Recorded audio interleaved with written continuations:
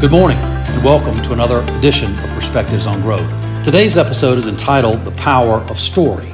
I got to tell you, sometimes lessons appear to us when we least expect them to, and this lesson was no exception.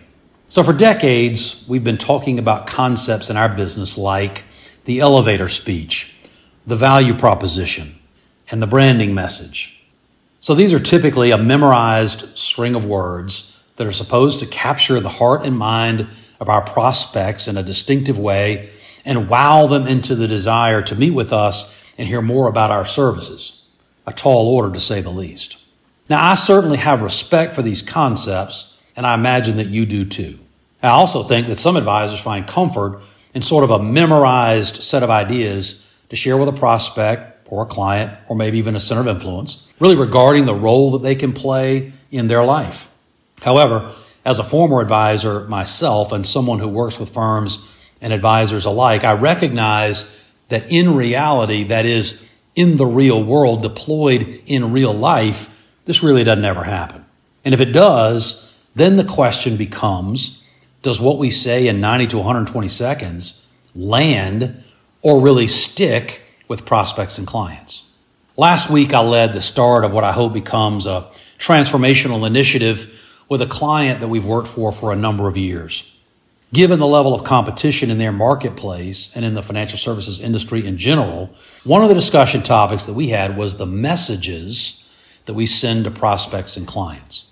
I articulated that message has to have 4 specific elements or benefits. First, it's got to be distinctive amongst the competition. Certainly high net worth and ultra high net worth people are barraged with messages of all types around their financial life. 2 is that it's got to be unique to the prospect or to the client. In other words, it can't be generic. It can't be a stump speech. It's got to be unique to who you're speaking to. 3, as Dan and Chip Heath, who wrote a terrific book called Made to Stick, we've got to deliver a message that sticks, that connects with the prospect or client, and that stays with them for a period of time. And then finally, we've got to deliver a message that creates a path towards working together long-term in a comprehensive manner or in a full balance sheet manner. This is important, that we're not building a customer relationship, but we're building a client relationship.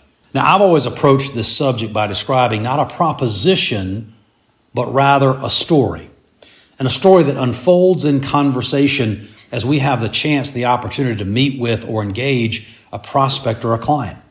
I've always talked about it as something that can be delivered over time as we learn more about the person that we're speaking with, their circumstances, needs, priorities, and concerns. So to underscore this thought, a couple of years ago, I read a great book by a gentleman by the name of Donald Miller called Story Brand. In it, Miller suggests a formula for a great story, and I strongly feel like we could leverage that in our business as well. So Donald Miller suggests that a great story has the following ingredients. Number 1, a great story has a unique main character. In our world, the client or the prospect is really the main character. Now, this is important at the inception because classic value propositions and branding messages are really constructed around us, not our client necessarily, who happens to be the main character in the story. Number 2, in a great story, the main character has a problem or confronts a challenge of some sort. Now, certainly, our clients are confronted with a myriad of financial needs and concerns, both known and unknown, that could present problems to overcome. Number 3, in a great story, the main character meets a guide or someone who can help them. Well, clearly, in financial services, our clients aren't looking for a hero to save them. They're not looking for the most credentialed person in the world. They're not looking for someone who just has a team. They're looking for someone who can guide them to make the right decisions. I would argue that the former really turns prospects and clients away. What they really want is a guide that they trust to help them confront and take action on these challenges and problems. Number 4, the guide takes the main character on a path. Now, that path is really a plan, and our clients trust an advisory team who has a game plan and is diligent in guiding the client down the path towards specific actions and results. I'm not necessarily talking about a financial plan. I'm talking more about an approach to helping the client, a path, a game plan that helps us be successful. Number 5, that plan and that path must have a specific call to action. If you've been in the financial services business for more than a minute, you've experienced the client or prospect avoiding challenges, issues, and problems until they're really challenged by someone with wisdom and experience who issues a call to action. Why someone should do something and why they should do it now. That's what great advisors do. Number 6, that the guide and the path help the main character avoid danger. I think this is critical because that's really what the best advisors in our industry do. This is our business. The business isn't selling products. It isn't delivering financial plans. It's really helping our clients avoid danger. And yet we don't often articulate this type of language when we're engaged in telling the story.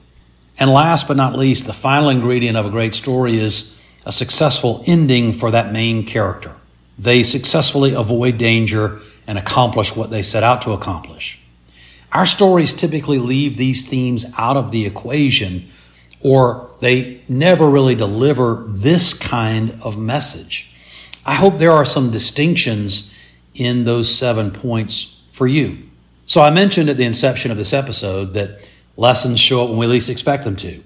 So back to my client where we're leading this specific initiative. After discussing some of these concepts, a wise banker said to the group, so basically what you're saying is that we've built the traditional value proposition as our story, the ability to tell our story, when we really should be doing is building and telling our client's story. Now that is not exactly what I had intended, but as I reflected on what the banker said, I realized that he was precisely correct. We all know prospecting is really, really hard, and prospects are jaded and untrusting, even when they're referred to us. So one of the things that could possibly make that a bit easier is our ability to tell a new story in a new way to reach clients and prospects that we want, and that we want to make them understand that we are in fact unique and distinctive in the marketplace. That we are building this story around who they are and what they want. See, I think we have to build the story around those 7 components of great storytelling from Donald Miller's book. Further, I think we've got to be comfortable doing it in a conversation. The classic elevator speech and value proposition suggests that we present to a prospect how great we are. Right? It forces us to become the hero rather than the guide. I think we got to change our approach if we want better results.